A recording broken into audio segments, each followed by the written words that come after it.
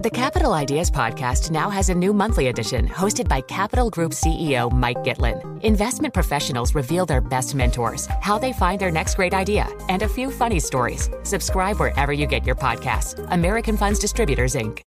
Collaborate for a greener future at the Bloomberg Green Festival, a groundbreaking celebration of the thinkers, doers, and innovators leading the way. From design and culture to technology, science, and entertainment. Hear from inspirational speakers and immerse yourself in climate solutions. July 10th through 13th in Seattle. Title sponsor, Amazon. Official airline, Alaska Airlines. Get 20% off using promo code radio20 at bloomberglive.com/greenfestival. Good morning. I'm Brian Curtis. And I'm Doug Krisner. Here are the stories we're following today. Micron Technology is predicting a steeper loss than anticipated in the current quarter. It's an indication that an industry slump is still weighing on the largest U.S. maker of memory chips. The company predicted a fiscal first quarter loss of as much as $1.14 a share, excluding some items. And that was much worse than analyst predictions of a 96-cent loss. Here's CFRA analyst Angelo Zeno.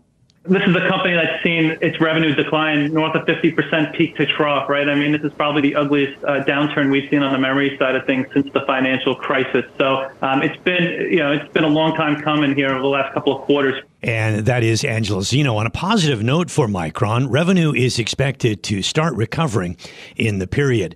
Micron expects sales of $4.2 to $4.6 billion compared with an estimate of $4.21 billion. Micron stock was up during the regular session, about 0.4%, and just trading here in after hours. With a loss of about 4%. And Doug, I'll have a little bit more on the China angle on this in a moment. Let's move on to the hedge fund Citadel. The firm is preparing to push back against a probe by the Securities and Exchange Commission over the use of WhatsApp. Sources telling us that Citadel has told industry peers it's planning to battle the SEC if the regulator moves against Citadel. Here's Bloomberg's Shonali Bosick. Back in January, the Managed Funds Association had said that the rules for the private funds industry are different than that of the banks. Now, there's no sense that the SEC will necessarily bring a case forward, but as we've been reporting here, we know that they've really expanded the probe here and the idea of looking at more private funds, hedge funds, private equity firms, Apollo, Blackstone, all facing these same questions when it comes to communication from employees and how the SEC looks at it. That is Bloomberg's Shonali Bosick. Now, so far, the banks have paid more than $2.5 billion to settle probes by U.S. regulators into employees' use of unofficial messaging platforms for business. Now, Citadel would be the first to fight the SEC over any allegations of untracked communications. Brian? Well, the Federal Trade Commission is reviving its challenge against Microsoft's acquisition of Activision Blizzard. That story from Bloomberg's Steve Rappaport. The FTC plans to move forward with its in-house trial against the $69 billion deal after pausing it over the summer. A U.S. appeals court in July denied the agency's bid to stop the merger. The FTC typically drops antitrust challenges when they lose in federal court, but the commission says public interest warrants a trial to resolve the matter. Microsoft and Activision Blizzard are expected to finalize the largest ever video gaming deal this year, but the FTC challenge will continue even after the companies complete their merger. Steve Rappaport, Bloomberg Radio. Well, the Justice Department is ramping up a probe into UBS. The DOJ alleges the Swiss bank and its one-time rival Credit Suisse failed to comply with regulations allowing Russians to evade sanctions. Here is Hugo Miller from Bloomberg's offices in Geneva. We should stress that this is not in any sense, from what we understand, the DOJ suspecting that the bank has actively sought to have people avoid sanctions. When you onboard, to use the bank jargon, a client, or when you offboard a client, you have to make sure that you're doing the necessary compliance. In this case, what the DOJ suspects is that there were just some fundamental failures of due diligence. That is Bloomberg's Hugo Miller reporting from Geneva. Now, if you look at U.S. traded shares of UBS today, they were down nearly 4%. Brian? Meantime, U.S. and Japanese officials are warning that China-backed hackers have been modifying software to target companies based in their countries. The story from Bloomberg's Charlie Pellet. According to the advisory from American and Japanese law enforcement and cybersecurity officials, the group known as Black Tech has targeted government, industrial, technology, telecommunications, and defense sectors. The advisory says once inside the internal networks of international subsidiaries, the group has disabled logging in order to pivot undetected to target the company's headquarters in the U.S. and Japan. In New York, Charlie Pellet, Bloomberg Radio. Doug, one of the big stories that broke yesterday that we will follow up on today is the house arrest of the Evergrande chair, Hui Ka-yan. He's under what's called residential surveillance. That means that he can't move around freely. He can't even talk to anybody, meet with anybody, or talk to anybody without approval. Now, this is interesting because we all know what Evergrande has been going through, but this guy, Mr. Hui, had been considered one of the best connected businessmen in all of China. And so it's a major development. It puts the restructuring of the developer back in question. And it also brings liquidation more into the picture. I mean, it's not apparent that could happen soon, but it is coming up in a court in Hong Kong, October 30th. The share is down 19%. And by the way, down 99% from 4 years ago. That's amazing.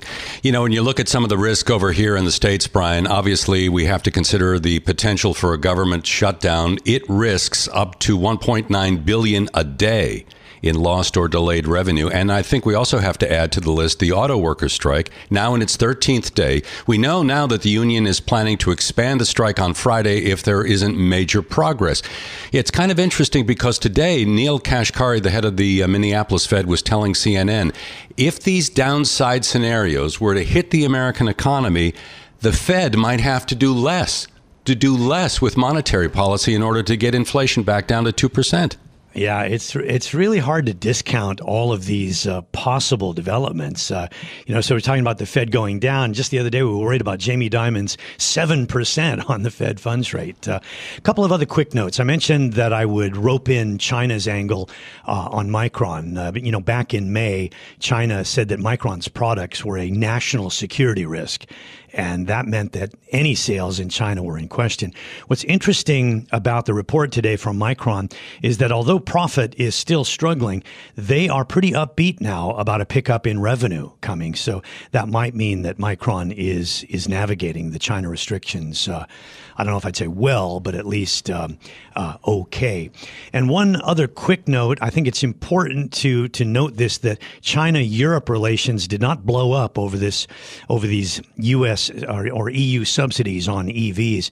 There were plenty that were worried about a new trade war that could even rival what we saw from former President Trump and the U.S. and China, but that didn't develop. And in fact, European officials, after their trade minister's trip, found the government in China to be willing to talk and willing to make some new promises. Now it's time for global news. As the deadline for a government shutdown looms, there are more and more people coming out saying it looks inevitable.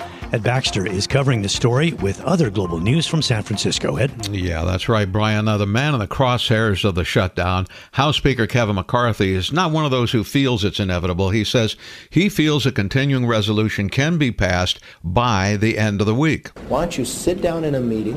Why aren't you serious about making sure government doesn't shut down? The first thing I would do, I would sit down with us. I want to sit down with the president to secure that border. So, listen, that now seems to be the sticking point today. The border. He blames President Joe Biden, of course. He should finish where the wall is at. He should have remained in Mexico. He's got the Title 42 as well, to be able to secure the border and stop moving everybody across illegally. So the message has shifted again. Senate Majority Leader Chuck Schumer delivered a message aimed directly at McCarthy. Speaker McCarthy, the only way out of a shutdown is bipartisanship. And by constantly adhering to what the hard right wants, you're aiming for a shutdown. They want it. You know it. You can stop it. Senator Lindsey Graham, meanwhile, says the Senate's CR does buy some time. The CR that gets us to November will probably be a smaller version of what we need. In November, whatever the time period, we're going to need some funding and some policy changes for the border. and that will give us about 6 weeks to work out a package. Yeah, so again, the border now. Meanwhile, if you're looking for the direction of what the Republicans actually want, you're not alone. It was about spending, then it was about Ukraine, and today the border. Bloomberg's Julie Fine says it just keeps moving. Well, I mean, at this point, you can't get anything through a goalpost if the goalpost keeps on moving. I think right now everybody is trying to prove their point.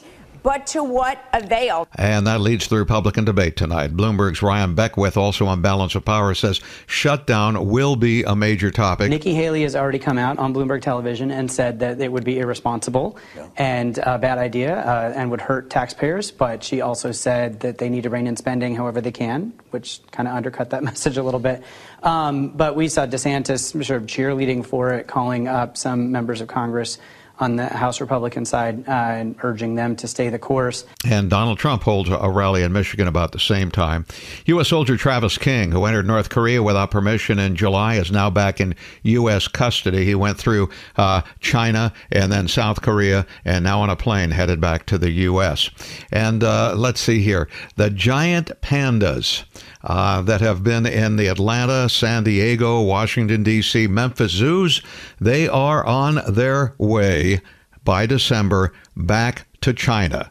A 3-year agreement has been reached, and apparently China wants them back. Global news powered by more than 2,700 journalists and analysts in over 120 countries in San Francisco. I'm Ed Baxter, and this is Bloomberg. The Capital Ideas Podcast now has a new monthly edition hosted by Capital Group CEO Mike Gitlin. Investment professionals reveal their best mentors, how they find their next great idea, and a few funny stories. Subscribe wherever you get your podcasts. American Funds Distributors, Inc. Success is more than the final destination. It's a path you take one step at a time. It's discipline, it's teamwork, and it's the drive and passion inside of us that comes before all recognition. It's what Stifel's been doing for over 130 years. Quietly, yet strategically, Stifel's become one of the fastest growing wealth management and investment banking firms in the country. Our financial advisors go beyond traditional wealth management to provide clients with direct access to one of the industry's largest equity research franchises and a leading middle market investment bank. Because success is the drive it takes to keep climbing, the passion to keep investing, the best of each of us made better by the best in all of us. And that is where success meets success. Start your journey at Stifel.com. That's Stifel.com. Stifel Nicholas and Company Incorporated, member SIPC and NYSE. This is Bloomberg Daybreak Asia. I'm Brian Curtis here in Hong Kong. Our guest is Jay Hatfield, CIO at Infrastructure Capital Management. Jay, one of the top points in your notes is that you see the Eurozone heading into a significant recession. Will that be strong enough that it drags a lot of other trading partners down as well? That's our view. If you really look at the data, and the terminal is a great place to monitor this, particularly if you're in the United States or not in Europe, the data has been actually horrendous. Both industrial production and retail sales dropping at double-digit rates. But it's not just Germany. France's PMIs are very weak. Italy had a big drop in retail sales. So we think, since Germany is 30% of the Eurozone GDP, that not just it will drag the rest of Europe, but really this ultra-tight ECB policy. They shrank the monetary base by $500 billion in the last 2 months. Rates are, the curve is dramatically inverted, and they don't have all the tailwinds that we have here in the United States, like a strong housing market, government spending. So we think that that's super negative for Europe, but probably good for the global bond markets. Yeah, maybe credit the 30-year fixed mortgage as one of those reasons, one of those feathers in the cap that the U.S. has. But the higher interest rates, the effect of that is likely to be happening in the U.S. as well. It doesn't seem so tangible at the moment, but you must be figuring that the U.S. is also in danger of slipping into recession. Well, we definitely think that it's going to slow. The the landed GDP, which is the real-time GDP tracker, is kind of at a ridiculous 4.8%. Our forecast is the U.S. economy slows to 1% to 2%, but does not go into recession like Europe. And we have 3 or 4 big advantages over Europe. our natural gas prices are 80% below Europe and the rest of the world, which also translates into electricity because that natural gas price is electricity at the margin. I mentioned we have these 4 spending bills that are all, for the first time probably ever, counter-cyclical because they're focused on investment. And then we have a shortage of housing and autos. So all these factors, really don't exist in Europe. And so we think we'll stay out of recession, but we're calling for a major recession. I think a lot of people think Germany's already in a minor recession, but that Germany's really the weakest link. I'm curious about the spike in energy prices and what you see as the cause. A lot of people talk about supply, but if demand is also part of the equation, then that would seem to be suggesting some support, that there's some residual growth there that doesn't go away. Well, what I think a lot of people don't appreciate about the demand side, you've been talking about China a lot and slowing in China. Demand is very sticky, particularly in China. So even if their growth is 3% versus 6%, they still have steady growth in demand. And that's true for most of the world. And by the way, Europe is not a major consumer of oil. They have very high gasoline prices because of taxes. So on the demand side, it just grows slowly.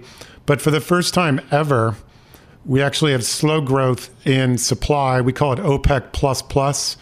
So not just Russia and the normal OPEC, but also U.S. production is growing very slowly, mostly because of the capital markets, a little bit because of ESG and the current administration. So particularly with OPEC constraining production, we're pretty bullish on oil prices. Think that the range next year is going to be 85 to 105. Having said that, we don't think it's going to be a super spike, but it is negative for inflation, and the Fed tends to underestimate the bleed through from headline to core. So we're bearish about a lot of near-term inflation indicators like PCE because you do get immediate bleed through, which the Fed doesn't seem to appreciate. So how much risk are you willing to take on now in portfolios? Well, right this moment in time, we're trying to take on as little risk as we can. I mean, we do run long-term ETFs that, aren't hedge funds, but we do have a hedge fund. We don't have any risk on in that hedge fund. But having said that, if we're correct that Europe is going to go into a significant recession and rates stop going up every day like they are now, so find a bottom on the prices and a top near 450, then we are very bullish about the fourth quarter. But the real thing to track, it's not really seasonality. What it is news flow. And there's no news flow until we have earnings season that's likely to be positive. You just give macro news and an open market, open mouth operations from the Fed, which all tend to be negative. So random news tends to be negative. Earnings news when the U.S. economy is strong is almost always bullish. So we would wait to add risk till like mid-October. Yeah, I was hearing a lot of analyst calls in the past 48 hours that in this little recent mini correction that we've had, it hasn't really hit tech too hard, maybe 8 to 10% or so. And some are saying that you won't really get a clearing until that happens. Could you see a major correction around the corner? And if so, do you think that high quality tech will get targeted or no? Well, what a lot of people don't appreciate is they always say, oh, well, tech is a long duration asset, so it's interest rate sensitive. But if you really, we're bond investors. So if you actually calculate duration, it's almost the same for all companies that are publicly traded. So it's not really interest rates. But having said that, interest rates affect the whole market. And when the whole market goes down, the high beta stocks go down the most. Like NVIDIA is a 2 beta stock. Most of the big cap tech stocks are 2 beta. So if the market keeps going down, tech will get smashed the most. We actually think that trading so far, we've been cautious, publicly cautious about the fall period, which isn't that insightful, but it's coming true. We actually think the trading so far has been pretty orderly, given how much the 10-year is sold off.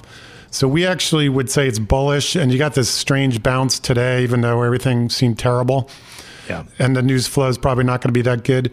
So we remain constructive, but just with the only caveat is we have to also be right about the bond market not sort of doing a Jamie Dimon going to infinity. Yes. Yeah, we referenced that a few moments ago. Okay, final question. I want to switch to China. You mentioned that we talk about China a lot, so I would hope that you're a dedicated listener. We note that China-EU relations didn't take a dip, even though there were some sharp comments leading up to this trip by Valdis Dombrovskis, the 4-day trip. But European officials seem to back away from some of the really sharp language. Should we take that as a good sign about policy? I think so. I mean, Europe is, and particularly Germany, which we already discussed, is far more dependent on net exports and China being the leader there. So they would really be shooting themselves in the foot, and they'll probably let the U.S. take the lead on China bashing and be in more self-preservation mode. So we would take that as a constructive step and just recognize that Europe has the luxury of letting the United States take the lead on being the tough guy. Well, even China has welcomed in 4 top U.S. officials here over the past month and a half or so. So it even seems like on that front that there is a little bit of an interest in reaching out for a stability. So we'll hope that that happens. Jay, thanks for joining us. Jay Hatfield, CIO at Infrastructure Capital Management. This is Bloomberg Daybreak Asia, your morning brief on the stories making news from Hong Kong to Singapore and Wall Street. Look for us on your podcast feed every day on Apple, Spotify, and anywhere else you get your podcast. You can also listen live each day on Bloomberg 1130 in New York, Bloomberg 99.1 in Washington, Bloomberg 106.1 in Boston, and Bloomberg 960 in San Francisco. Our flagship New York station is also available on your Amazon Alexa devices. Just say, Alexa, play Bloomberg 1130. Plus, listen coast to coast on the Bloomberg Business app, Sirius XM Channel 119, the iHeartRadio app, and on Bloomberg.com. I'm Brian Curtis. And I'm Doug Krisner. Join us again tomorrow for all the news you need to start your day right here on Bloomberg Daybreak Asia.